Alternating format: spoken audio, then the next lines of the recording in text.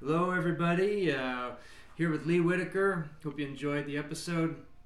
And I'm excited to just talk to you guys about everything that's going on in the action world right now. I'm excited to hear Lee's, any updates from Lee and Yeah, what you've been watching. And I'm hoping that give some opinions that very quickly ruin your career and get you canceled and all the bad things. yeah, yeah. Because you can get canceled real quick these days, man. It's like you got to watch that tightrope that you're walking. Yeah. No, things are good, man. It's great to see you again. It's good to be here. And I just came out of Indiana Jones, so I just watched that, and that was interesting. It was cool. It's had some big action in it. Close friend of mine is his double that I kind of grew up with in stunts and all that stuff. So it was great to kind of see him on his journey because he started doubling him on the last one. I forget the name of that one, Cradle of something, Alien something. I don't remember. Anyways, and then he did all the Han Solo stuff with him, and then obviously Indy now. He's a perfect double for him. It's just like him. So it's good to kind of see his work and all that stuff. And it was also really kind of cool to see Indiana Jones being young again. It was like in the beginning of the movie, it's like when he was super young and viral and everything. So it was cool. It was cool. And I got to tell you, the Tut Tut sequence was awesome. Oh, okay, cool. I'm looking forward. I Yeah, haven't so they seen had it like a yet. rickshaw Yeah. Tut Tut sequence chase, and it was cool. I was like, that looked like fun. Those boys had fun. How long has your friend been his double? Oh, well, it depends on when that last one was, right? With Shia LaBeouf. Crystal Skull. Crystal Skull, that's it. Yeah, I believe that's when he started doubling him. I don't know if he did before then, but I believe that's when he did. And then obviously when the Star Wars one came out with the son and everything like that, when that character came back, he's doubling them there, and then he just did nonstop doubling them, which is cool. I So I always mean, that's cool. I always thought Harrison Ford had a great punch, Always and the best punch, and the yeah, sound design really made it yeah, right because the sound design was like a thick bonk and a slap. yeah. I think all of us in the indie action and previous world, we have that sound effect in our library. We Yeah, like to just kind of throw it in there whenever possible. Uh, yeah, but 100%. but there was something very posy about how he punched that maybe as a martial artist we don't think about. But then when we see it, it's so aesthetic. It's almost like a live show punch in a way. It really is. If you think about or the westerns, back in the westerns, when you're really reaching back here to throw that punch, and you're really telegraphing that. But he does it in a way that it's not like, hey, here it comes, but it's coming with 10 pounds or 16 pounds. It's boom, he's cracking it in. It just works perfectly. I think if you see anybody else do it, it's going to feel different. Yeah, I was talking to another Lee Davis. He's an animator on The Last of Us 2, and he was talking about whenever he's animating attacks in games, he always animates that big anticipation, and it's just for a split second, but it's very non martial artsy because in martial arts, whenever you do this, you get whacked with the cane.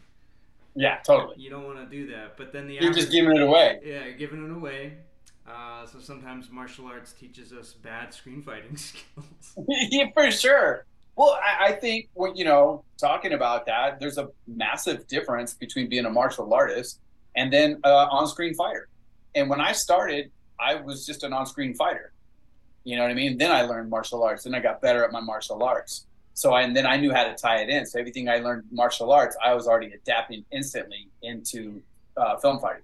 Now that I didn't know. I thought you were a martial artist before you did movies. No, I only dabbled a little bit in it. I was the reaction guy.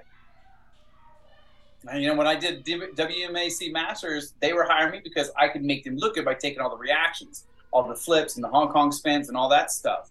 I was that guy. My kicks looked like crap. They used to make fun of me. It was awesome. Eric Betts, man, that guy was a freak of nature when I saw the first 540 he ever threw. I was like, what is that? That makes How do two I of learn us, that? Lee. That makes two of us. I started out the same way. I didn't know what I was Really? doing. Yeah, I could hit the concrete, and Yeah. I'd done some gymnastics, And I always say I got my strip mall Kempo yellow belt. Like every good suburban kid, every good Uh-huh. redneck gets like a Kempo yellow belt. Yep. But that was like when I was 13. I never really did martial arts after that, and I picked it up Yeah. sort of after the fact. Yeah. Although Same. what's interesting is this, most of the most of the people most of the people I talk to on this podcast, you know, yeah, they started out in martial arts, um, but they always had screen fighting as this sort of end goal, which is kind of a Hmm. which is kind of a it's kind of strange to think about. If you're Yeah. learning martial arts from an old Korean master, and I always ask him like, did your Korean master like that? Like when you're doing movements, are you planning on how they look, or are you planning for how they actually function? Right. Well, and that's just it. Like in Taekwondo, your backspin hook kick, it's right here. So when you pivot around, whack, you're whacking right here. But when I was learning, because I was learning for the film, yeah, I'm working with JJ and Tim Connolly and Clayton Barber. They're at their apex level of Taekwondo. They're Olympic Taekwondoists. So I'm learning from those guys. But we're creating it into the film realm. So then that backspin hook kick goes from here to here. You know what I mean? So that I can make sure that I drag that across the face. So it's not just a pop. It's dragging across. You know? This is Big difference. this is also the story of there was this amazing Hong Kong stuntman called Cho Wing. He was on Sammo's stunt team, and Cho Wing, he's in at the end of In the Line of Duty 4, and he's in Red Wolf, and he's like Hong Kong films, but he could kick like his kicks were special. There was something he's super powerful. And I was asking Andy Chang about that, and he says no, Cho Wing didn't know how to kick. He learned in a park with the other stunt guys trying to figure out how to make kicking look good for camera. Ah, see, for camera. Yeah, That's it. yeah. You know who I thought was a freak of nature was Brad Allen. Man. That guy. What was the name of that movie when him and Jackie are on the roof? On the roof. I You mean think who am I? I think that's it. Who am I? And He, he's he, just he double when he's doubling. I mean, there's that, and then there's Gorgeous. Those are his two yeah, flagship Jackie titles. Yeah, yeah. He. I mean, another freak. Yeah, Another freak. yeah. Well, what else have you been watching, Lee? It's been tough, man. I did the whole Disney thing for a hot second off of Hulu. So I did all the Mandalorian stuff. Then I felt like the Mandalorian jumped the Shark Tank for me, at least. Adding, I think it was season 3 with some other characters. I just was like, no, this ain't the same anymore. You know what I mean? When it first started, season 1 and season 2, I loved it because it had that old Wild West filmmaking style that Star Wars was all about and all that stuff, right? And just the grittiness of it. This is the way. I thought that was the coolest line ever. This is the way. I even got my Grogu. Yeah. Yeah. But The Last of Us, I really dug The Last of Us as far as like TV and stuff like that. Wick, I mean, Vincent, can't pronounce his name right, his double, right, from France. He worked with me on Thugs of Hindustan. I had him doubling Amir Khan. And what a nice guy. What a nice guy. And then to see him blossom into that level, because like when I worked with him, it was a pirate movie, so it was more flamboyant with the body style, right? It's pirates and stuff like that, and how Amir wanted to do it as well. So he had to kind of match that, was kind of floaty feet.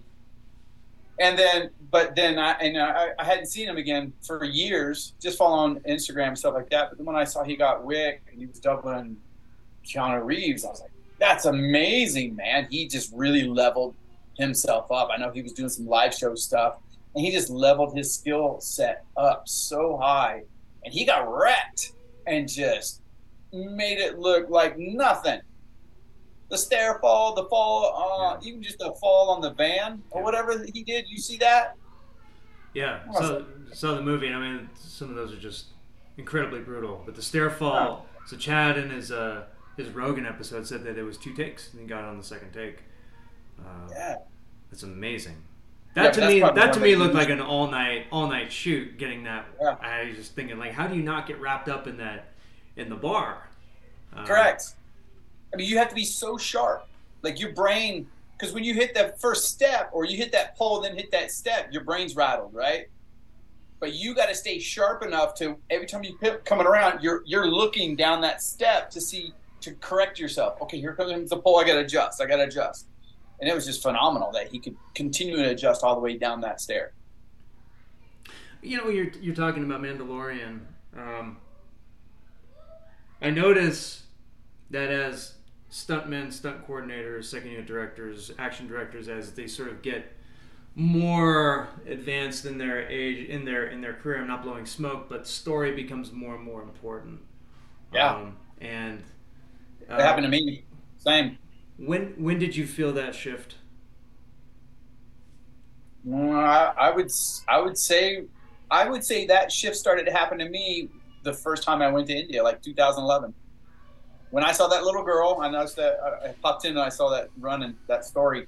That's when it shifted for me. That's when everything became about story. I think it was because it was a big moment in my life that there was a shift, a human shift, and a human evolution shift. And then I saw everything different. And then when I started writing at that point. I really started writing a lot. And as a writer, now writing action is easy because I read scripts now from here. These writers don't know how to write action. Sorry, you don't got it. You should be writing the action in the script because it's all about page count as well. We went through that, right? So write the action in there because if you don't write the action in there, who knows how it could end up? And I think that always poses as a problem down the pipeline. You know, you might have a bunch of kids doing VFX in a corner just trying to figure out the story of the action. So for me, having the story within that action is brutal, and I think Chad gets it now. I think David gets it, and Sam's getting it. You know what I mean? But without story, you don't care. If you don't care about the character, what he's going through, even inside the action, you're going to lose the audience, and you're going to pull us out. So it's our job to make sure that we keep that audience engaged. You keep the emotions in check, and you make sure that everything that you're doing in the action is connected to the character and his plot and his storyline. I'm going to prod. What was the personal event in your life that triggered this? Well, it was first when my brother died. That was my big shift when I saw him die in front of me. So that rattled my brain. That rattled my life. And then I went to India and I saw that little homeless girl. That's when I felt the world shook me by my soul and said, listen, it ain't about you. It ain't about you. So it's about what you do and how you present yourself in what you do. Yeah. So when you go out, make sure you leave the place better than you left it. Leave a good mark. Be inspirational. And all that kind of stuff just kind of like went through my body. Yeah, it alters your bones. 100%. There's no other way to describe it. Yeah, I noticed that too in India. It was a big shift for me. Although having kids probably was like a bigger shift than that. But cool. It's you know, it hits the same. There is like a nerve cluster when you see a kid who's innocent. Then that does something. I mean, it brings you back. It makes you question all of your decisions, and like, you know, you got it so easy compared to these people. Also, I mean, that's the other thing about India is, as a Westerner, when you go over there, yeah, I mean, there's just you're in the top 0.01% when you're there. No matter who you are on the team, you are in the top 0.01% of the team, and so yeah. And I think knowing that too. That's why it's so important to me. They call these guys sport boys. And it's the little guys that are walking around with little water bottles and little fruit. And I make sure that me and my whole team treat them with the utmost respect. You know, it doesn't matter who you are, man, especially when I'm in India. It doesn't matter who I meet. I'm going to embrace them, you know, 100%. I'll never carry that ego on my shoulder. Did you ever, were there any surprises when you treated them with respect? I mean, what was the result of that? I get a lot of big eyeballs, and you can tell instantly when they're just like, whoa. I'm like, hey man, how's it going? They'll come see me the next day. I'm like, give me a hug. And they're like, okay. And it's just, you're welcoming them. You're empowering them with positivity. You're part of the family. Without you, we can't make this movie either. So to me, I think I had learned that as I became the leader in my department, you're only as good as your team. You're only as good as the people that you surround yourself with, no matter who it is. And you might be the orchestrator, you might be the painter, but everybody else is the paint. They're just as important. You can't do it without them. And I just think I personally feel like the more I empower the people around me, the greater the project becomes, period, end of the story. And the better they feel when they go home, the pride that they feel when they go home and they tell their family what I did today. And, I was treated with respect and integrity and honor, and I'll never forget that. You know what I mean? And I think that's what's important. Leave those kind of marks on people, no matter where you're at in life. Yeah, I found that to be the case too. We had a driver, and the production assigned us as driver, and just a really sweet guy. And I when we first got there, the way that I'm raised is that when you have a driver, a cabbie, what do you strike up a conversation, whatever it is, hey, what do you do? Well, obviously you're a driver, but tell me more. And then I think that he might have found that strange at first, and maybe even a little bit uncomfortable. But then over time, like we he started opening up a little bit more, and I wonder sometimes if I'm intruding by being like that, but at the same time, I can't help myself, because what can I say? I'm an American, and in this you got to be you. It's not even about being. Yeah. It's not even about being American. It's about you being the human. Yeah, exactly. And there's this kind of universal, universalism to to people, and we kind of see this, and a lot of us have had family members who came up from nothing, and that is interesting. We had a similar situation in Beijing. We had a driver, and we were very friendly with this man, and he's we took him out to eat and everything seemed great. And the next thing we find out, he's showing terrible, like, weird videos to our translator, like, thinking that he's now in with the group, and he, like, brings this weird, I don't know if it was pornographic or what it was, but he was doing weird stuff suddenly. And so we, like, crossed a boundary where we were expected not to cross that. Right. And to us it was like, well, is it worth it? It's kind of worth it for us to cross that. Even though now and then, like, you'll get someone who's like, we shouldn't cross over to that side. Exactly. So with that in mind, and then when I went to India, I was like, should I do it? Yeah, I'm gonna take the risk anyway. And he didn't show me anything like that. He ended up being a really sweet guy. Same with Thailand too. We had a driver in Thailand, and he didn't speak any English. I remember one night he was just drinking beers out in front of the hotel, and I went and sat down, had a beer with him, and he was watching fart videos, and like videos of people getting kicked in the nuts. They have like Thai get kicked in the nuts TV, and we just sat there and watched and laughed at people getting kicked in the nuts, And it was hilarious, man. You never know. You never know. I always take the rule of thumb: just no matter where you're at, just be yourself. Because if you have honor and integrity of who you are, and just sparking up conversation, and that means you care about somebody else. If they want to talk, then cool. And if they don't, cool. But I'm gonna be me, and I'm gonna embrace you, and I'm gonna show you some warmth. So after watching John Wick,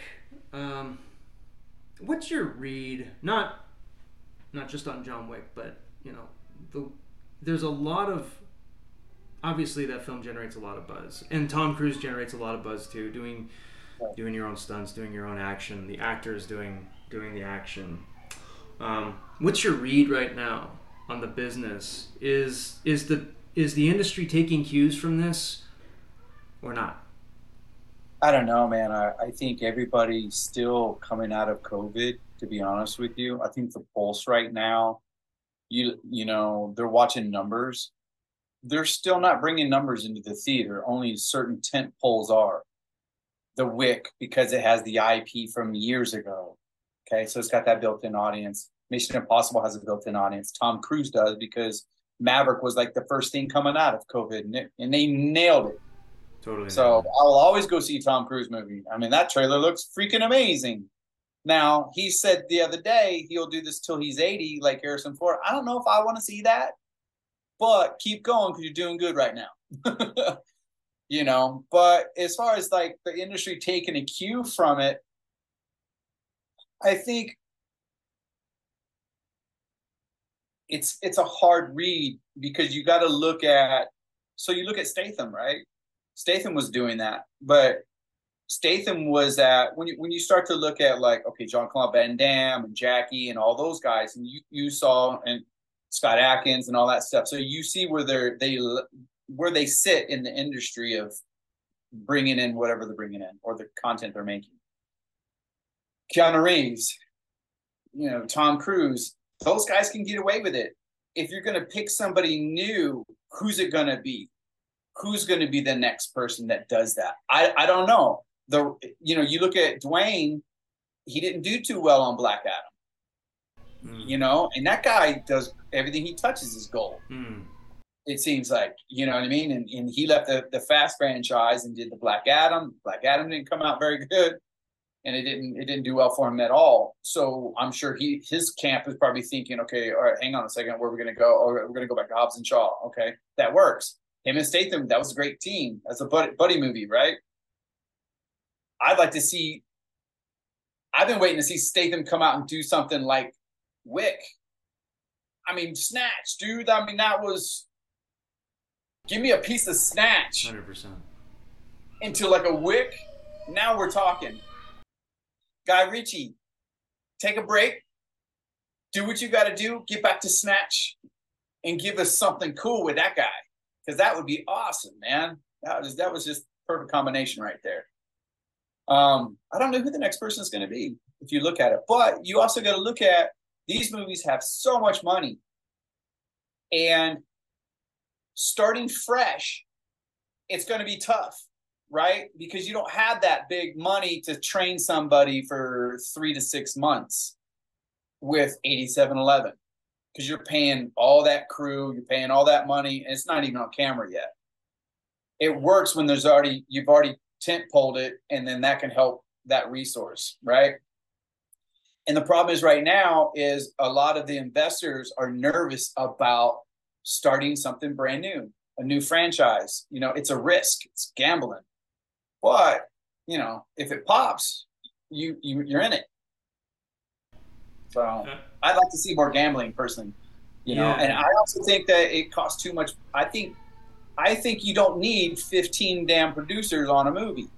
I don't understand why all that is necessary in this day, in this market. I would like more gambling too, especially if it's not with my own money.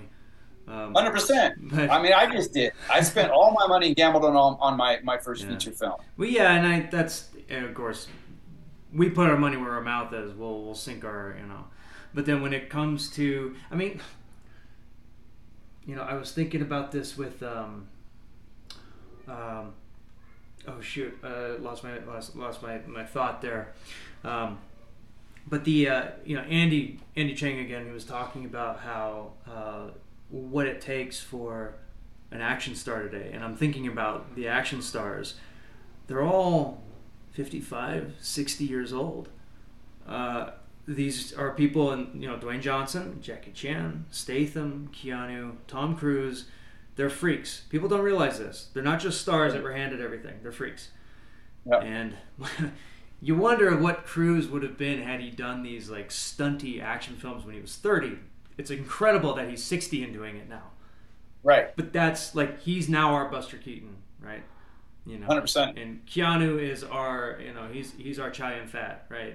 That's sort of like who they are, and they're older. Sorry, they're older than me. Older. I know. I look older, but so what's going on? I mean, are the youngins just not hungry, Lee, or are we teaching them wrong? I think part of it is you got to take a note from India. India has it right as far as their action stars can move. Those guys can move. All you got to do is get them into the act, a certain director, getting the chops, the acting chops in a certain place. You're gold. You're sorted, and that's an easy fix. You know what I'm saying? But those guys have great skill sets because when they're out training. A lot of our actors, when you're young in your young 20s as an actor trying to break it in Hollywood, you're not trying to break it as the action guy. Whereas in India, I need to be this height. My body's got to be able to look like this. I have to be able to dance, got to be able to sing, and I got to be able to fight.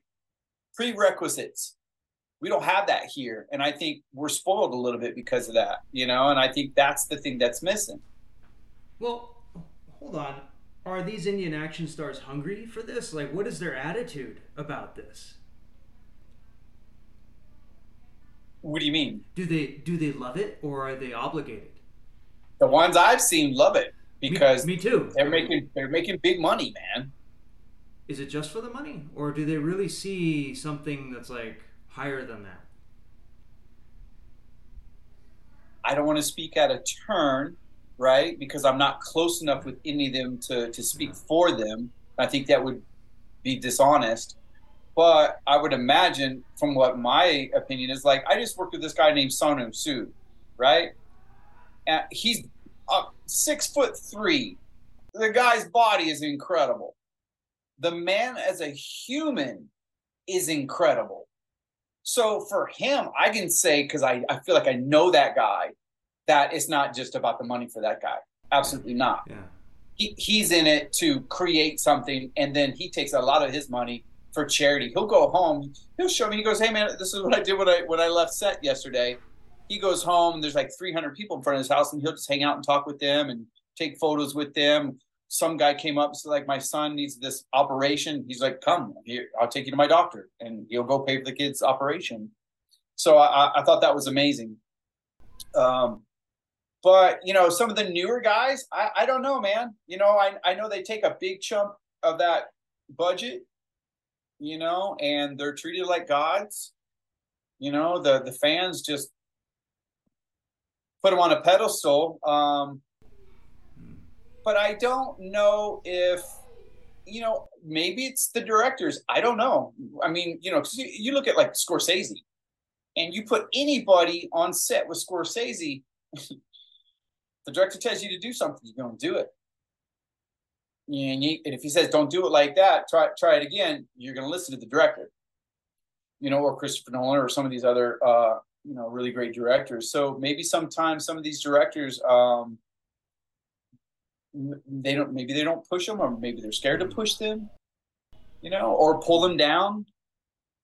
And I think too, if you think about it, like we said in our interview, having your finger on the pulse there is really unstable right now. It's because look, there's another South movie. I forget the name of it. Was KGF or something? It was over the top, and they loved it. It went crazy. I mean, it did so good. Kamal Hassan and all this other stuff, and some of these guys, and it just exploded. And then, but the North, for whatever reason, in Bollywood, it's not doing good. So yeah, you mentioned that. You mentioned that they're just not pulling in the numbers. Yeah, so it's just a weird thing. It's like, how do you figure out that dichotomy of like, okay, what does the audience want? Yeah. Do you think when every 4 years or so, it's like the Olympics, there's one of these new next action star nonsensical reality shows where we all know the outcome, right? It's going to be hosted by some current action star, and then you're going to have some young kid that comes in and did wushu, and they're going to do a movie, and then that kid's going to go away. And really, like, the guy that hosted the thing is still the action star, right? That's kind of like the big host. Right.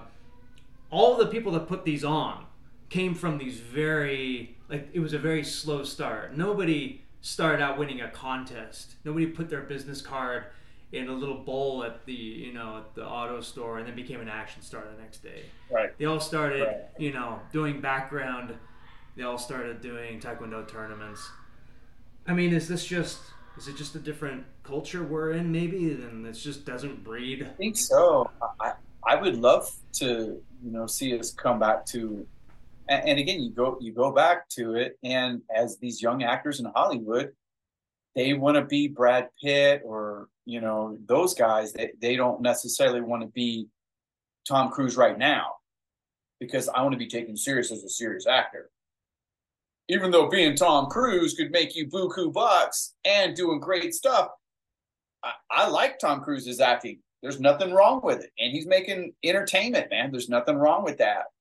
But I think there's tends to sometimes be this, I don't know what it is, but where they feel like, oh, I need to be a serious actor. I don't do commercials because I'm a serious actor. That kind of mentality. So I don't know, man. That's you kind of you put your thumb on something right there. Like, who's going to be the next guy? You look at Keanu when he first started out, like Speed and all that stuff. It was great, man. He was a young actor, fit, doing action. Obviously, Matrix. Yeah. Before that was the surf movie. What was that movie called? Yeah. Point Break. Point Break is an amazing action film. And it's an action film. Good. Yeah. But I mean, you also look at Brad Pitt doing Fight Club. That was awesome. He was young. He looked great. Let's talk about Brad Pitt. I mean, Mr. and Mrs. Smith. Yeah. Yeah. That was an awesome, sexy Snatch. movie. Snatch. Oh my God. Yeah. Again, right? We always go back to Snatch, man. So, I mean, what's the conceit here? Look, I think about these actors and I think, oh yeah, these guys did amazing action films. You should focus on your physicality and just delivering a truthful physical performance. Where when you talk about like being taken seriously as an actor, I hear people saying that, where they it's like they don't even want to be physical, like they're right. Are they? I need to be authentic. Well, you can still be authentic as the character in this situation. Yeah, it's still a situation. Yeah, Tom Hardy's another one who's very physical in his acting, and everything he does, I think he punches better than most stunt guys. When he punches, it looks like it's going to hurt. Yeah. Yeah. I don't know. It's interesting. What do you think about that Aaron kid? Aaron who? Crap, what's his last name? Wasn't he in Bullet Train? I haven't seen Bullet Train. I get to watch I get to watch one Godzilla. movie. With the girl. The girl. Aaron and the girl. Aaron and yeah, I know that girl from the show with the monster. Anyway, I don't know. I think maybe again. Look, here's something that I always say, which is that there is this hidden pool of talent out there that we don't really pay attention to because they're not in that system, and that's Demolition Ranch, Kentucky Ballistics, Edward Sarkisian. Whistling Diesel. These guys are action comedians on YouTube that make millions of dollars, and they do whatever they want, except they just have to abide by the algorithm, which is not too different than the Hollywood marketing system. Right. So there is a different kind of hunger out there that perhaps producers should be looking at these guys a little bit more. Maybe there's like a. So there's a thing with that. So the thing with that is, you're a YouTube influencer. Because there was a time and even on some of these B movies or whatever like that, they will look to see what your following is, how many followers you got, because that's obviously marketing for them and that's their ploy. Yes. And then that became a thing where it's like, nah, you're not really a real actor, which is messed up. Give them a shot. Bring them the content. But again, it's a gamble. Yeah. I think it would have to be almost like you'd have to do something almost like Jackass. Where it's semi-scripted. Or you would have to, I mean, it's all about investors, right? It's all about what's the budget and how you're going to bring the money back. Because no matter what, it's going to be a gamble that this guy, only YouTubers know this person. Because people who aren't on YouTube aren't going to know that person or on social media, right? Right. And it's the people that go to the movies or on the TVs what people are going to go see. Those familiar faces. So that's the marketing sell.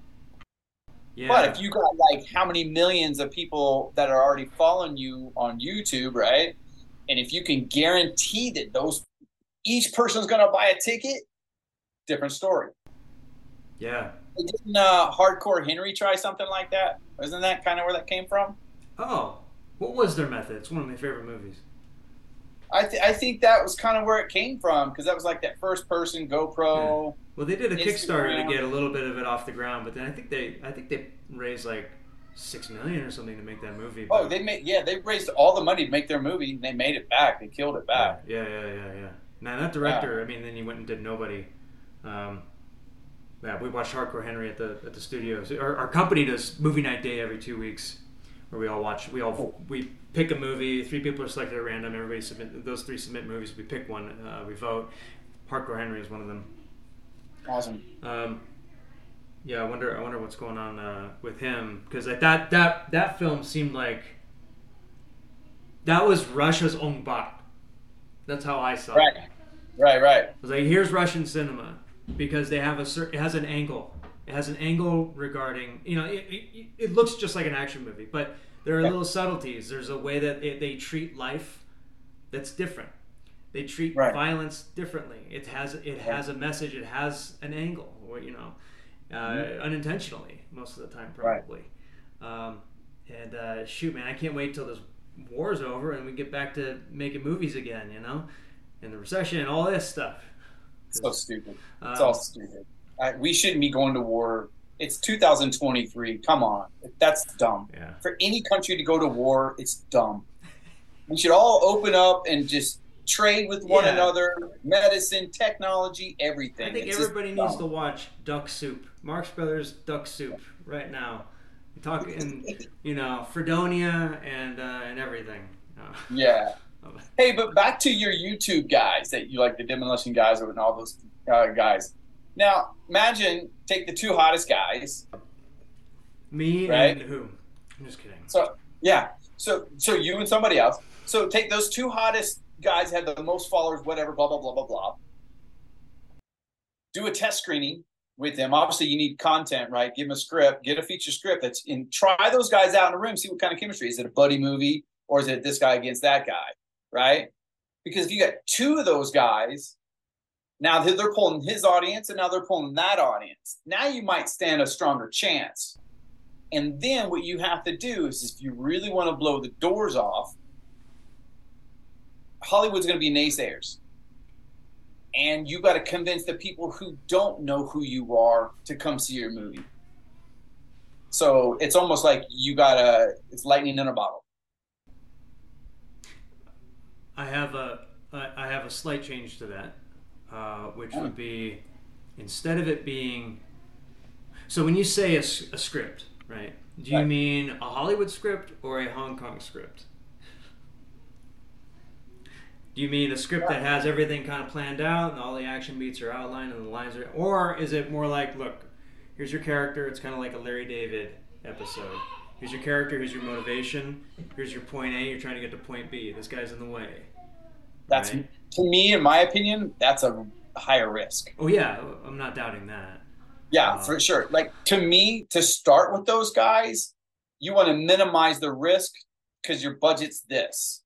So how do I minimize that risk? If I'm structured, I know it's going to be gold. If the jokes are working, boom, it's gold. On the day when we're shooting, just like comedic actors, let them improv. That's fine. Let the editor do that work. But I would have some kind of structure to it for sure. Yeah, it'd be really interesting because I don't. There are really like multiple kinds of influencers. Some influencers are influencers because of the products that they put on their channel and they're very topical, whatever it might be. But some people are influencers because they're genuine characters and you like watching them. They could talk about making a sandwich and you would tune in. It's like, dude, I agree with you, and there's some kind of charisma that's captivating. Like I've been following this lady, just learning. Because I'm trying to write a novel right now. So I'm watching this lady on YouTube that I'm just like, I continue to watch her. There's just something about her. She talks too long. It's like 20 minutes every damn video, but I'm engaged. I watched 3 and I'm like, she got me. But it's funny because I just wrote last year a movie, a big action movie, with an influencer as the main character. I had two main characters, and one's a female, and she's an influencer, and then it's the bodyguard. You know what I mean? Who's going to be her bodyguard? He's X, blah blah blah blah blah. And it's a hilarious, fun, big action movie. And so I just went up to the like Sniper Wolf or something like that. She's like this cosplay influencer, and I learned a lot from her. And I was like, oh, that's the kind of character that this person is.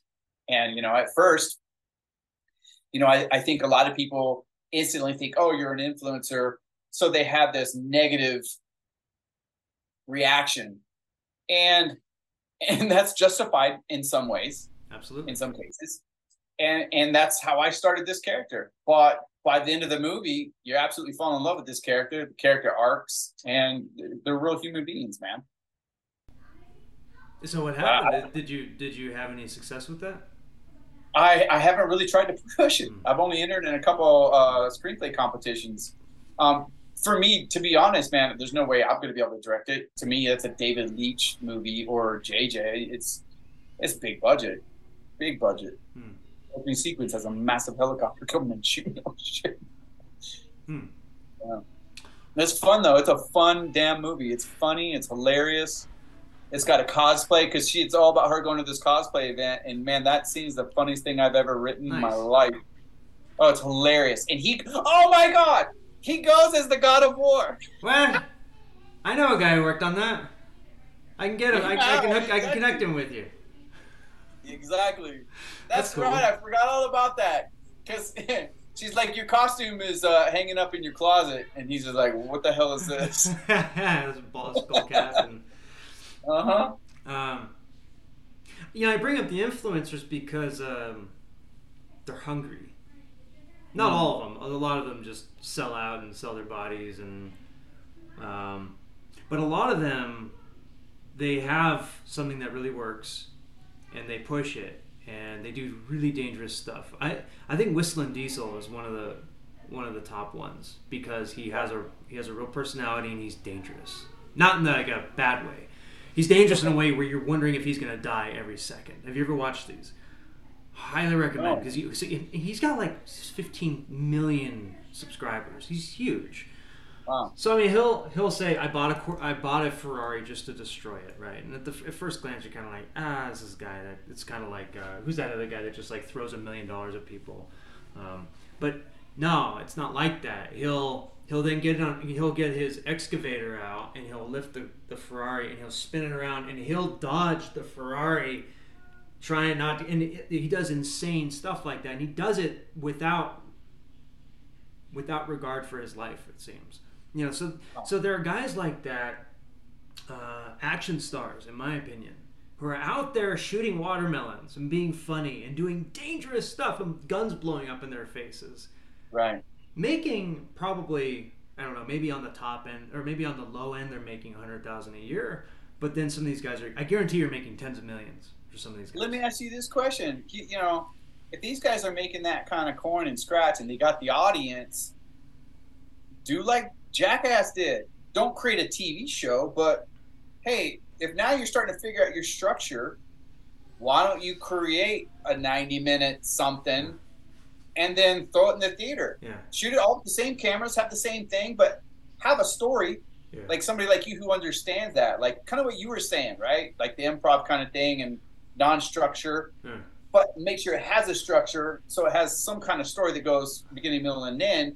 And then look what Jackass did when they threw that damn movie in the theater. Oh, yeah. Oh, God. Without a doubt. And if that guy's got that, then hey, man, read some writing books or something, storybooks. You just create a cool story within all the crazy shit that he does. I don't know if, I think maybe they're turned off by that, Lee, because... Don't put me in a box? Kind of. You're actually... I can understand that. You're probably more free doing it their way than Hollywood's way. They get to live wherever they want. I mean, this is like Whistling Diesel. He has like a 50 acres out in I don't know where he's at, Kentucky or something. And so maybe he doesn't care to make a movie like that. yeah, and so I guarantee you they're getting hit up by producers constantly. And the question is, why aren't they starring in movies? You would think that they would be. So for some reason, they're either saying no, or the producers realizing it's not a good deal. My guess is that the YouTube model is just too good. Yeah. Once they figure it out, right? Once they figure out that model structure. Yeah. I wake up at this time. I do this amount of time for this bit. Totally. It's going to take me this time to edit it, or somebody else is going to edit it. Yeah, and they live like the upper echelon of Hollywood stars. Right. But let's say you had a savvy action director out there who kind of understood how they thought and how they process and how they design their stunts, and then take that and build a script with that. Because you can't take a Hollywood script and plug in one of these guys. It's going to be garbage. Like, we all know what that's. No, you're right. You have to understand what their model is, and then you just have to have some kind of a structure that we use, like a beginning, middle, and end. You got to tell a story, and otherwise you're jackass, or you're just episodic. Right. Here's your bit, here's your gag, here's the joke, here's the payoff, or whatever that structure is. I don't know that structure, but yeah, but if you can figure out, you sound like you're the guy. You sound like you're close to figuring this out. I like to bounce it off people though, because nothing's impossible, man. But I would say, like, Jackass did it, so you can't do that. And so if you look at YouTube and what they're doing, because that's episodic, right? It's like episodic, each episode, right? How many, whatever. Now, how do you create something that's longer, long form, not short form, long form? So it's figuring out, okay, so are we going to do 5 bits? And in those 5 bits that go 90 minutes or whatever it is, how we do this one first because you want to start with a bang, and then you got a lull, something happens to this person. You know what I mean? Just kind of figure it out, because it all is the same structure. And then you have the turn over here, after Act 2 kind of thing. What's the turn going to be? Yeah. And then the resolution, and then the big bang. We're going to do this. You know what I mean? I just thought of 2 movies. The Jerky Boys movie. Mm. Now, remember the Jerky Boys, the prank callers? They released these hit tapes. And then they did a movie which was this very Hollywood kind of format, where it was just a very, like, kind of cliche B Hollywood script, and they just plugged them in there and just redid a bunch of their jokes. And I don't think many people converted to being Jerky Boys fans after that movie. I'm guessing most of their fans came from the records. And the other one was the Ollie G movie. Ollie G movie, from what I remember, wasn't a big hit. And then Borat came out, and now that's Sasha, man. Yeah. That was a hit. Now, you have like 2 fundamentally different movies, right? The Ali G movie was a fiction. Borat was a mockumentary, or a documentary, whatever the hell that would be called. Yeah, mockumentary. But it was a documentary, supposedly, where, like, real people, he was interacting with real people. That is true. That is true. We don't know. Like, they might have been great actors. Ali G? But when he did Ali G, that was episodic. That was the show first, yeah, and that was great. Right. And that was great. But then when they did the movie, that was a fiction. Right. But then with the Borat movie followed the structure of the show, which worked beautifully. Even though that movie, I wouldn't call that movie beautiful by any means, but. And it made money. Oh, man. And to me, the guy was so believable. He's such a freaking talented actor, man. Yeah. I mean, holy cow. Yeah. You just got wrapped up in that character. You stopped thinking, like, this is fake. This is. Yeah, I don't know what you call that. That's the weirdest docu. I don't know. It's like a mockumentary. He created his own. I mean, that's what it was. Yeah. Right? I guess he must have had a major hand in that. But he had a structure to it. Yeah. So he had a story. There was a storyline in through Borat and Ali G the movie. Totally, and it was kind of episodic in a sense, where it was very episodic the way the shows were, but there was a storyline through all of it. That's it. I would follow that model if I were to go to these guys. Yes. Like, I don't, again, a lot of them just shoot watermelons and propane tanks, and they try different guns out. Okay, how do you make that last 90 minutes? It's good for 15 minutes. how are you gonna make it last 90 minutes? If you could find You need a story inside there. Yeah. You need to follow that story. Whether the guy wakes up and finds out, dude, Johnny's got cancer, or whatever the story is going to be, that's going to be the thread line through the piece. And again, something happens here, and then something happens here. There's the turn, and you try to keep them so far away from that goal, and then that's what it is. And eventually he'll get to that goal, and then finding a way to make sure the audience pulls in to his journey. Yeah, it's hero's journey, right? Let's do it in India. I think you got it. I think you just if you really know those guys real well, or it's maybe getting in the room with them and just being like, hey, I think we can go this. And I think maybe Borat is a good baseline, comparable. Yeah. If you look at that, and and just be like, look, you guys are gonna do you. What we need a storyline to go through this so that the characters can have a journey doing crazy fun stuff that you already do. Yeah. But let's connect to the audience too on it's almost like the audience sees you for what they see you all the time on YouTube, but gets another glimpse inside you as a person. Right, the arc. Yeah, but I mean, well, it's like this. If you look at the Netflix Arnold Schwarzenegger thing right now, have you seen that? Watch it. It's only 3 episodes, right? Watch it. You get a peek inside Arnold Schwarzenegger you never saw before. And he captures your heart. And you embrace him all over again. Because there's something real and authentic about it. So I think too, and these guys, I don't know these guys, right? But they're showmen at that time when they're filming. They're but if there's moments in there to sneak the audience in, take a peek through the window to see a little personality in there of who they really are, that's where that journey can be. Yeah. I don't know. Maybe. Maybe we got something here, Lee. Yeah, man. Maybe we're cooking something up right now. The question would be like, you gotta somehow get to the top of the mailbag for these guys. Well, that's the next thing. Yeah. How do you, unless you know somebody who knows somebody, there's, they're unattainable. I guarantee they all have agents probably, or somebody, some kind of handler,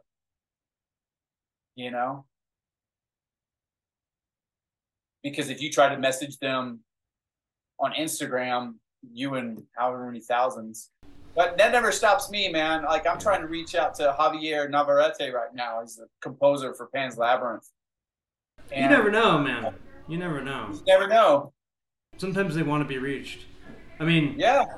At the same time, like, I don't know, maybe it's not a bad idea to just try their agent. I don't know. It's all on IMDb Pro. They're probably all on there. Yeah. I reached out to Javier's agent. You know what I mean? I hustle people all the time that I want to connect with. I try to message Jennifer Lawrence through her company, and Matt Damon. I'm a hustler. I'm gonna Google on this thing until I find somebody who I can talk to. But there's gonna be gatekeepers. They're gonna keep people away, and that's their job. I get that, but it's not gonna keep me from trying. We have a question in the comments. Dante TW1 asks, is Tom Cruise saving cinema with the Mission Impossible movies? It's not just Tom Cruise. He is definitely kickstarted it 100%. You got to give him credit for that. Maverick, coming out of COVID, man, knocked it out of the box.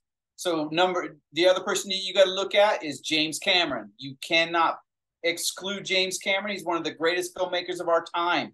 Look at Avatar. Seriously. Oh my God, that movie's incredible. It's a piece of art. It's beautiful. Look at Oppenheimer that's coming out. You only want to see that in the theater, man. So there's still people out there that really believe in the movie. Hey, man, I just went to Indiana Jones today.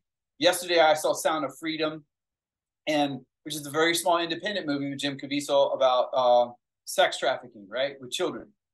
And just sitting in there, and the theater was half full, which was great. And I was just like, man, I just miss going to the movies. There's nothing like sitting in a theater, having some popcorn and a soda or whatever, and just watching a movie and seeing trailers. And it's just a great feeling, and I miss that. Because even when I'm at home, you hit pause. It's going to pull you out of the moment. Yeah. There is a sort of discipline to going to a movie theater, isn't there? Yeah. Where you have to go pee before you go in. You have to make sure you have enough, good and plenties or whatever your fixings are. And, but there's no way your sound system is going to be as good as any great movie theater. No, and I think that when filmmakers know that you're going to a theater, they can push you a little bit because they know you can't stop. You're trapped. Now, at least that's the way that it was in the 90s, when it seemed as though theatrical films were shot very differently than TV films and TV shows, because TV shows, it was all, every angle's here so that you get the emotions, but then movies can kind of back the camera away and like make you work make you work for the movie. I guess it creates a stillness. So when you start backing that camera up, you're giving me a stillness that sometimes can make you feel uncomfortable, and that's invoking emotion cinematically. And TV doesn't tend to do that. They're always boom, Right. Yeah, so, because if it's too uncomfortable, you might change the channel. That's it. Yeah. That's it. Just like every TV show, you got 30, 45 seconds in the very beginning. That teaser, you got to hook them in. Did you ever, when you were working in TV, did you see that firsthand? Do you have any examples? It's in the script. Okay. It literally was in the script. Every TV script, 30-second teaser, 45-second teaser. Teaser's over, and you're into this. So you knew you were part of that teaser. And it was always action. The teaser had some kind of action in it on every TV show, or some major hook, cliffhanging hook that's going to pull you that viewer into watching. I would add Michael Bay into those action filmmakers that's keeping the action genre alive. I have to disagree. I mean, you can't argue with the numbers. That's the thing. Yeah, go ahead. Let's hear it. But I think Michael Bay is one of the greatest action directors of all time. So if he when he yells at I me, agree. That's what you said. You said you disagree. I'm saying that exact same thing. Here comes my disagreement. Oh, okay, good. It's coming. Stop doing Transformers. I don't care anymore. I just don't care. But it's a Disneyland ride, Lee. It's a Disneyland ride, and people like Disneyland rides. How many do you need to do? Like, look, he's already got more money than he need. We all know that, right? It's just like, but what keeps driving him into that? I liked Ambulance because it was something different. But to me, and Six Underground, but to me still, 13 hours of Benghazi. You got me. That's a great movie, Michael Bay. You know what I mean? Slow it down. Let the edit breathe. Let it breathe. Don't throw all this stuff at me anymore. You're a great director. Let it just breathe. You know what I mean? So I would like to see him do something different than Transformers. Yeah. I still think he's one of the greatest action directors of all time. Nobody can capture action like that guy. Yeah. His brain just fires. I actually forget Transformers is like half of his filmography, but it does seem like maybe, I don't know, like all the other things. If you were to ignore Transformers, though, it would seem as though Michael Bay is really. I agree. I think he's at the top of his game because he has a way of directing action that is new. Oh yeah, he's cutting edge every single time. Yeah. But the problem is when you throw so much action at me and I don't care enough about the characters, you don't let it breathe, I can't admire that beautiful shot that you just did and how you captured that. Because it's one after the other. It's just like, I need to do like how many lines of cocaine to stay on top of it. Shouldn't be like that. Do you think that's him? No. What? Do you think that he's making those decisions? Do you think that he would like to hold on that, or do you think that he's being pushed to be rapid fire that? No? I don't think anybody tells him what to do. Are you kidding me? No way. No way. You know that guy's going to get whatever shot he wants. He's going to run 16 cameras, and he's going to be in that edit. No, this second. Edit. You know what I mean? He's going to call those shots. Nobody's telling him what to do. any movie. Now, you mentioned James Cameron. I would actually fire the same criticism back, which is please stop doing Avatar.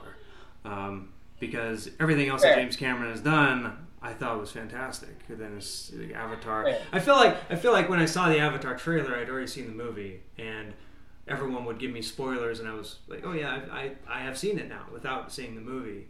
So in terms of action filmmaking, though, we can't forget that he made the greatest action films ever made in America. Ever. I think he made the best ones. Yeah, I mean, you do Terminator 2, Aliens, and Last Action Hero. You're it. Titanic, The Abyss. Oh, yeah. The Abyss, man, so good. Like I wanted to see Avatar because I wanted to see what he couldn't do then and do it now, and that's what he did. Yeah. All the underwater stuff. Yeah, and it was really pretty. I did get to the point where I'm just like going, is this animated movie? Is it? And that becomes that whole mocap kind of thing, and that torn between, I don't know. He's still a damn good storyteller, but you're right. He's gonna pump out a couple more. Well, I think with people like Cameron and Christopher Nolan too, their films are so big, in a good way, where there is real tech innovation with every film. Whether it's, it might also be storytelling innovation, right? Christopher Nolan always has. I think it's storytelling number one. Both those cats. Yeah, exactly, and but it's also the tech. Yeah, it becomes this kind of public works project in a way. It's kind of like it's really what John Wick is doing. It's like, say whatever you want about anything in that movie as a technical achievement. It's like a guy coming and building a new dam. It's incredible that somebody pulled this together, and he pulled a team together, and he had a vision. It has a look. It has a function, and 1 million people got employed to make it, and everybody's waiting for the next one. So I think that, there's a lot of guys out there to answer the question. I think a lot of these guys, and a lot of stunt guys too, going into directing now, are keeping the action genre alive really well. Yeah, Sam's doing it. Yeah.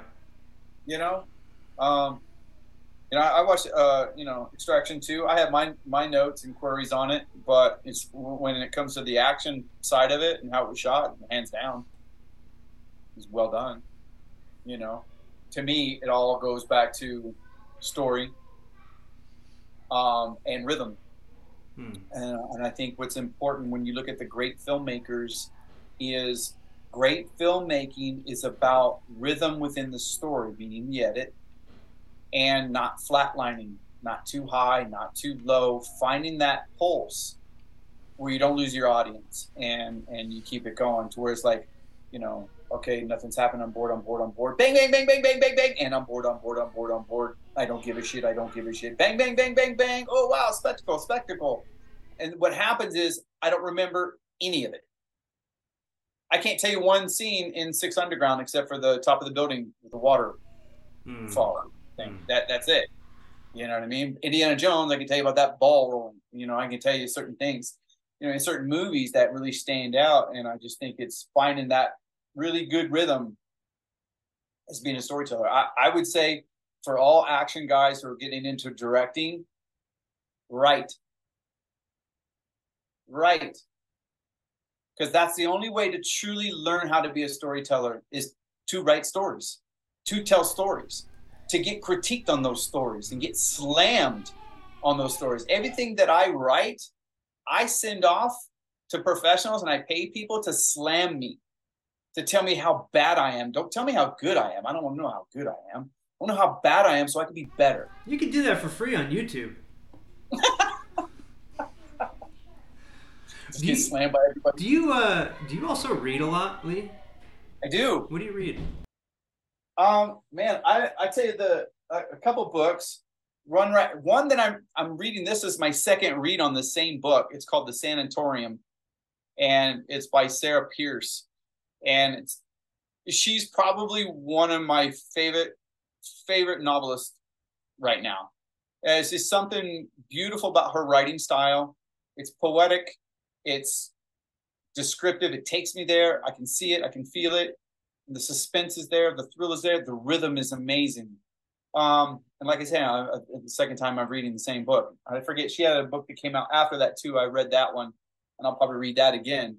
But I read quite a bit. I had to get the one on.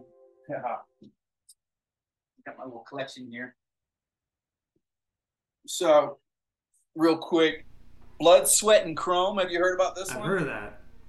So, Blood. This isn't the actual cover because I like to take my covers. Oh, that does not focus at all. Oh, it's censoring it. Oh, come on. You got to put it in front of your face. Put it in front of your face. No, you got it in front of your face where the camera is. There it is. Oh, there we go. Yeah. Okay. And what is? Okay. So this is by Kyle Butchon. Anyways, you have to read this. This is about George Miller, man.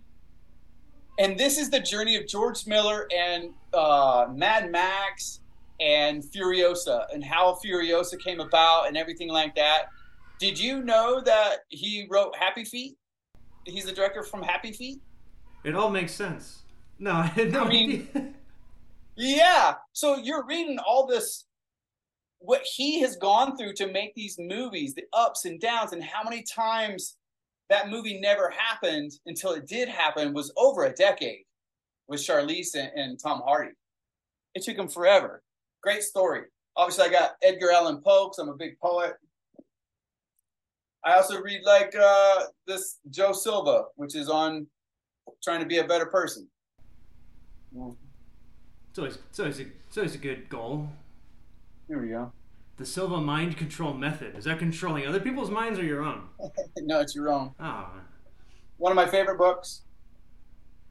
Yeah, I've heard of this one too. The Art of Not Giving Up. Yeah. Yeah.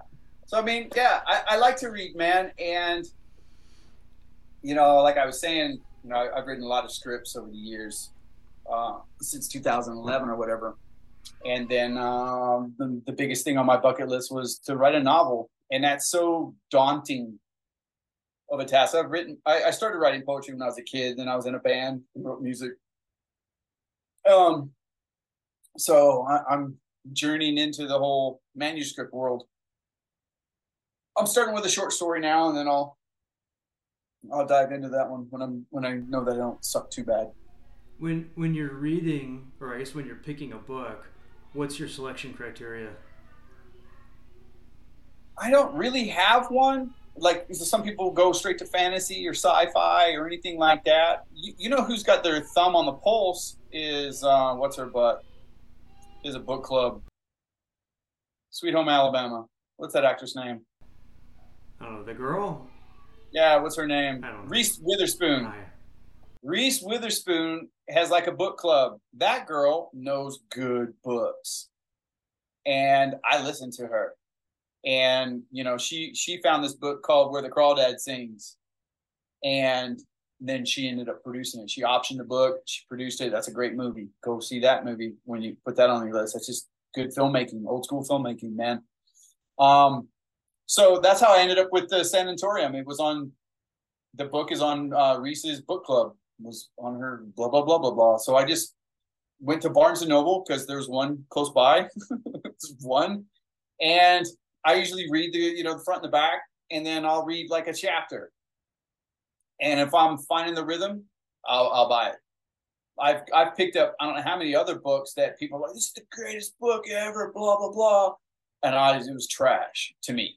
It was trash. So I couldn't read it. What? I picked up that 50 Shades of Grey when that thing was like a big deal back in the day. Everybody's like on set reading 50 Shades of Grey. I'm like, what is this book? And they're like, oh, it's like this sex Daniel Steele, like. Are you sure they were reading it, or was there like another little book inside of it? I don't know, man. Yeah. I went and got that book. I read 3 chapters, and I threw that book away, and I thought that was so offensive to women. I'm like, I don't understand how women like this book. It's completely offensive. Maybe those women like being offended. I have no idea. I don't know, man. That's a mystery I will not understand. Maybe it's like a horror movie, where people don't like being killed, but they sort of like pretending that they're being killed. I don't know. Stephen King, man, that guy's the master. So you like fiction? I do like fiction. Yeah, I like it because it's an escape. Mm. And I think when it comes to certain things like that, I want to escape or live a fantasy, and I think that's why we like movies so much. You know, escape that mundanity of today. Whatever. Mendacity? Sure. Do you? We read. We should know this word. Yeah. Do you ever think of optioning a book? The hardest, I would love to. You kidding me? Yeah, I would love to, and then direct it. Write the screenplay and then direct it. I would love to. I would think everything that's good that comes out is scooped up so fast by higher ups, that have,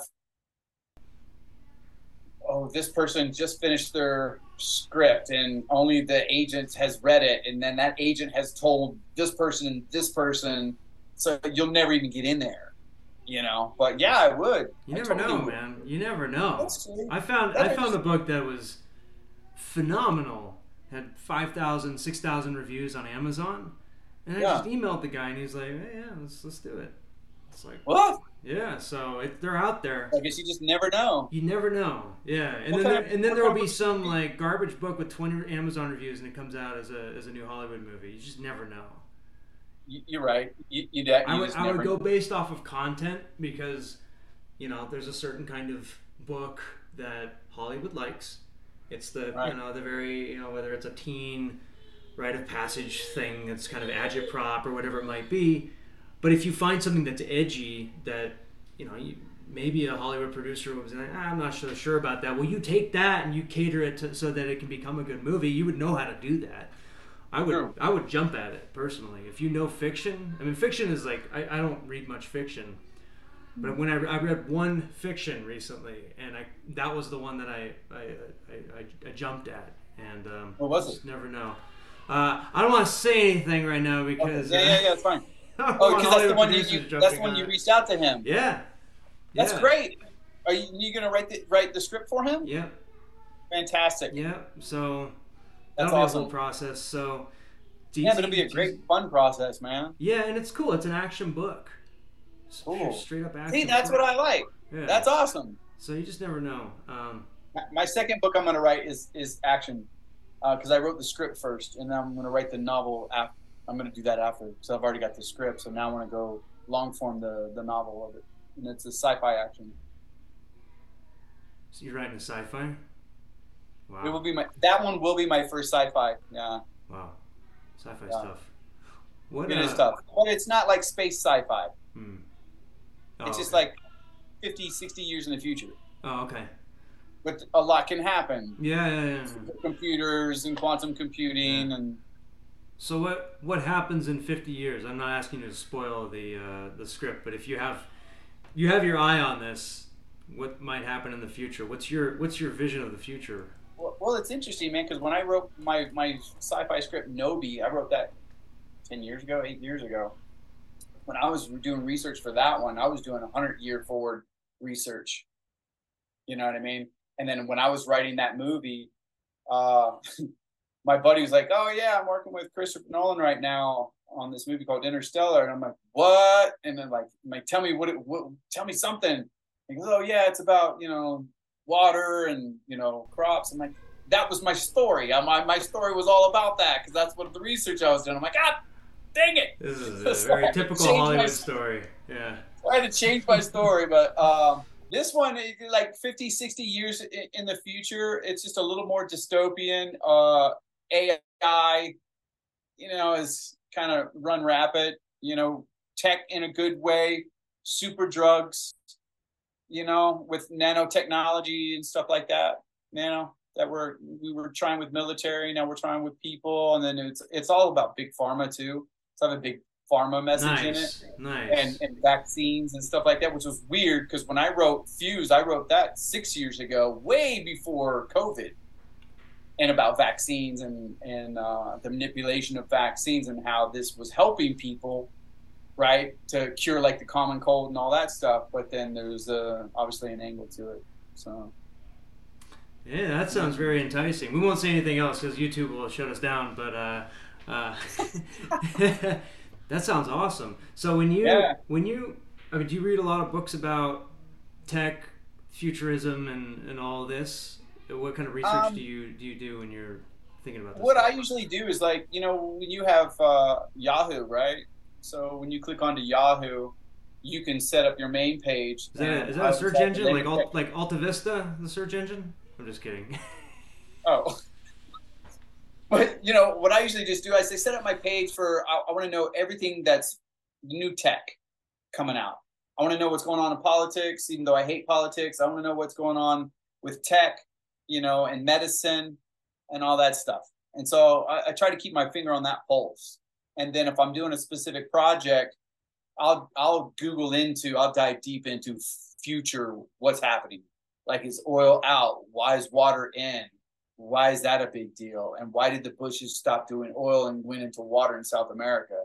Stuff like that. Ooh, very cool. Do you ever read old science books, like old books about the history of science? No. Every now and then you get this very interesting angle because they also older books talk about older stuff longer Right. than the new books, Right. right? Like new books, you're not really going to see many books talking about the introduction of the water clock with Right. timekeeping, and like the emphasis kind of shifts into like the more contemporary things. But every now and then you get very interesting. I'm reading this one right now. It's called "History of Experimental Science and Magic." This is written by Lynn Thorndike, 1920 to 1945. He wrote this. These eight. He wrote 8 of these, and I'm on number 4. And 8? yeah, Wow. 8 of them. Yeah, yeah. So it's like 6,500 pages or something. Oh, wow. But he's talking about the transition from astrology to astronomy, alchemy to chemistry, and the very, very slow process by which people realize that all that old stuff was just total nonsense. And then you have this new kind of like byproduct as a result, like chemistry and Right. astronomy. Because astronomy was really just a byproduct of people trying to like check astrological charts and trying to figure out when Yeah. Easter was for the Catholic Church, right? Yeah. And then eventually they're like, "Yeah, this astrology stuff's like not panning out. Like, there's too many false positives, but we do have these incredible records. Well, let's make the Gregorian calendar, and and then you have like everything you need for modern astronomy, essentially. Right. And so every now and then, like reading these older scientific books, you kind of get that context for how thinking shifts, and so then you can kind of like move that forward and say, well, how could thinking shift regarding current scientific, because like we like to think that we're at the apex of technology and everything's correct now. We think that all science now is correct, which has never been the case, by the way. Never. And it won't be. It'll never be correct because it'll always evolve. It'll Yeah. always evolve. Yeah, it's supposed to. That's the scientific process, and that's why when and I'm not getting political here, but that's why anytime someone says trust the science, then that's a dead ringer that says to me that there's just a priesthood that's trying to lock in a current set of beliefs so that you don't change any, so that the scientific method does not emerge from this, right? Yep. All about control, right? Yeah, But it is. yeah, I love science, man. I absolutely love science. That was like my jam in school, and stars and space and all that. Probably because the first movie I ever saw was Star Wars. They'll do it. That'll definitely do it. Uh, but I think we're on a precipice right now. I think we're definitely on a precipice with AI.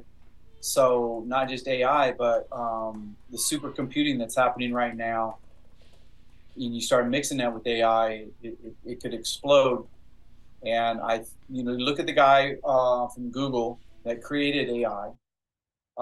He quit, and now he's advocating against his own creation. It's the Oppenheimer.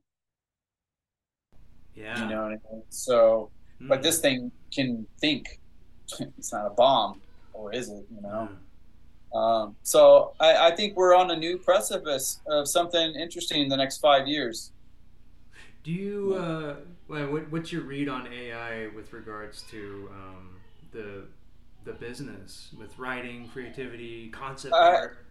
Yeah, so I'm in a lot of writing groups, And I've watched a few seminars that I joined in this past week on AI and writing and writers and the writing strike and everything like that. And it's not going to take over yet, and the algorithms just aren't there to be able to. It might help you with a log line. Maybe it'll help you with the synopsis, but probably won't. But, as far as writing your script, it ain't going to do it. So there's not really worry there. And, there's nothing like the human imperfection of humans. You're not going to be able to tap into that. So I don't think there's a real fear there yet, as far as taking our jobs as writers. Well, I think there's a fear, but I think that it might be the fear is there. Yeah. The fear is fully there. People are scared out of their minds, but you need to educate yourself on it.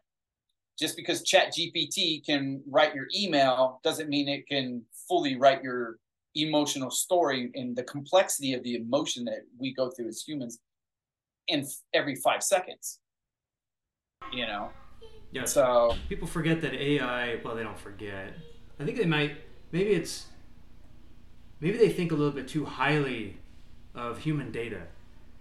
They think that human data is like reality. And so when you take a bunch of data, so we collect a bunch of data, and then you throw that into a machine, into a LLM, large language model, and that thing churns it and parses it, and people think that, oh, it's taking reality and parsing reality, whereas it's only really taking like how we perceive reality. But it can't do that part, right? It always has to go through. Of course, it could like put a microphone out in space. It can, but it's going to fail. It's going to fail, and it's going to have a filter that we make. It can't make its own. Even if it makes its own code, it's using code that we made. Correct. But that's when quantum computing and supercomputing can make it dangerous. When those two start to become something, then it can create its own thought process that we didn't program. But besides that, AI's been around forever, man. Even in the studio's been using AI for 10 years. They've been bean counting, trying to pick this scenario and this scenario and this actor and this actor. We put those together. It's going to be a great movie. That doesn't work. That's what marketing is. That's all it is, It's been around forever. I think, when you have the introduction of advertising in newspapers, that's AI in a certain way, because you are sort of artificially selecting what people should look at. That's it. And that's all language is. That's the other thing, is that people talk about social constructs and all this, and it's language is a construct. It's how we direct attention. And AI is just like another way to direct attention. Yeah. But personally, I don't like it. I got into it in October for a hot 3 weeks because it was like the new shiny thing. I'm like, ooh. And my DP friend, I kept seeing all these, because I'm always on Pinterest, because when I'm writing or researching, I'm researching on Pinterest for my writing, right? And so I see concept art all the time and ArtStation. I love ArtStation because these are artists making this concept art. And all of a sudden I see this DP friend of mine just, I made this today. And I'm like, what the heck what do you mean you made that? Oh yeah, ChatGPT or Discord. And I'm like, I don't even know what that is. What language are you speaking right now? And he showed me what it was, and I dove in. I'm like, oh, okay, I see where it's cool, where it's flawed. And then I'm just like going, hang on a second. You're stealing from artists and just mashing it together. And now I can tell if something's AI in a heartbeat. Yeah. It all looks the same. It all has the same kind of filter kind of thing. You can almost tell by the sheer volume of it too. Somebody sent us a pitch deck for a film, and it was a 300-page pitch deck with concept art on every page. And I'm looking at it kind of going, wow, this is really a detailed pitch. And it was a short film, like a 20-minute short film. And I'm looking through it going wait a minute, these are all kind of mushy. They're kind of mushy looking. The overall, there was an overall coherence that was missing. One individual picture might work. You could even put it in a museum maybe. But then after 300 of them, you're kind of I don't see that human making this, right? There's no story. Yeah.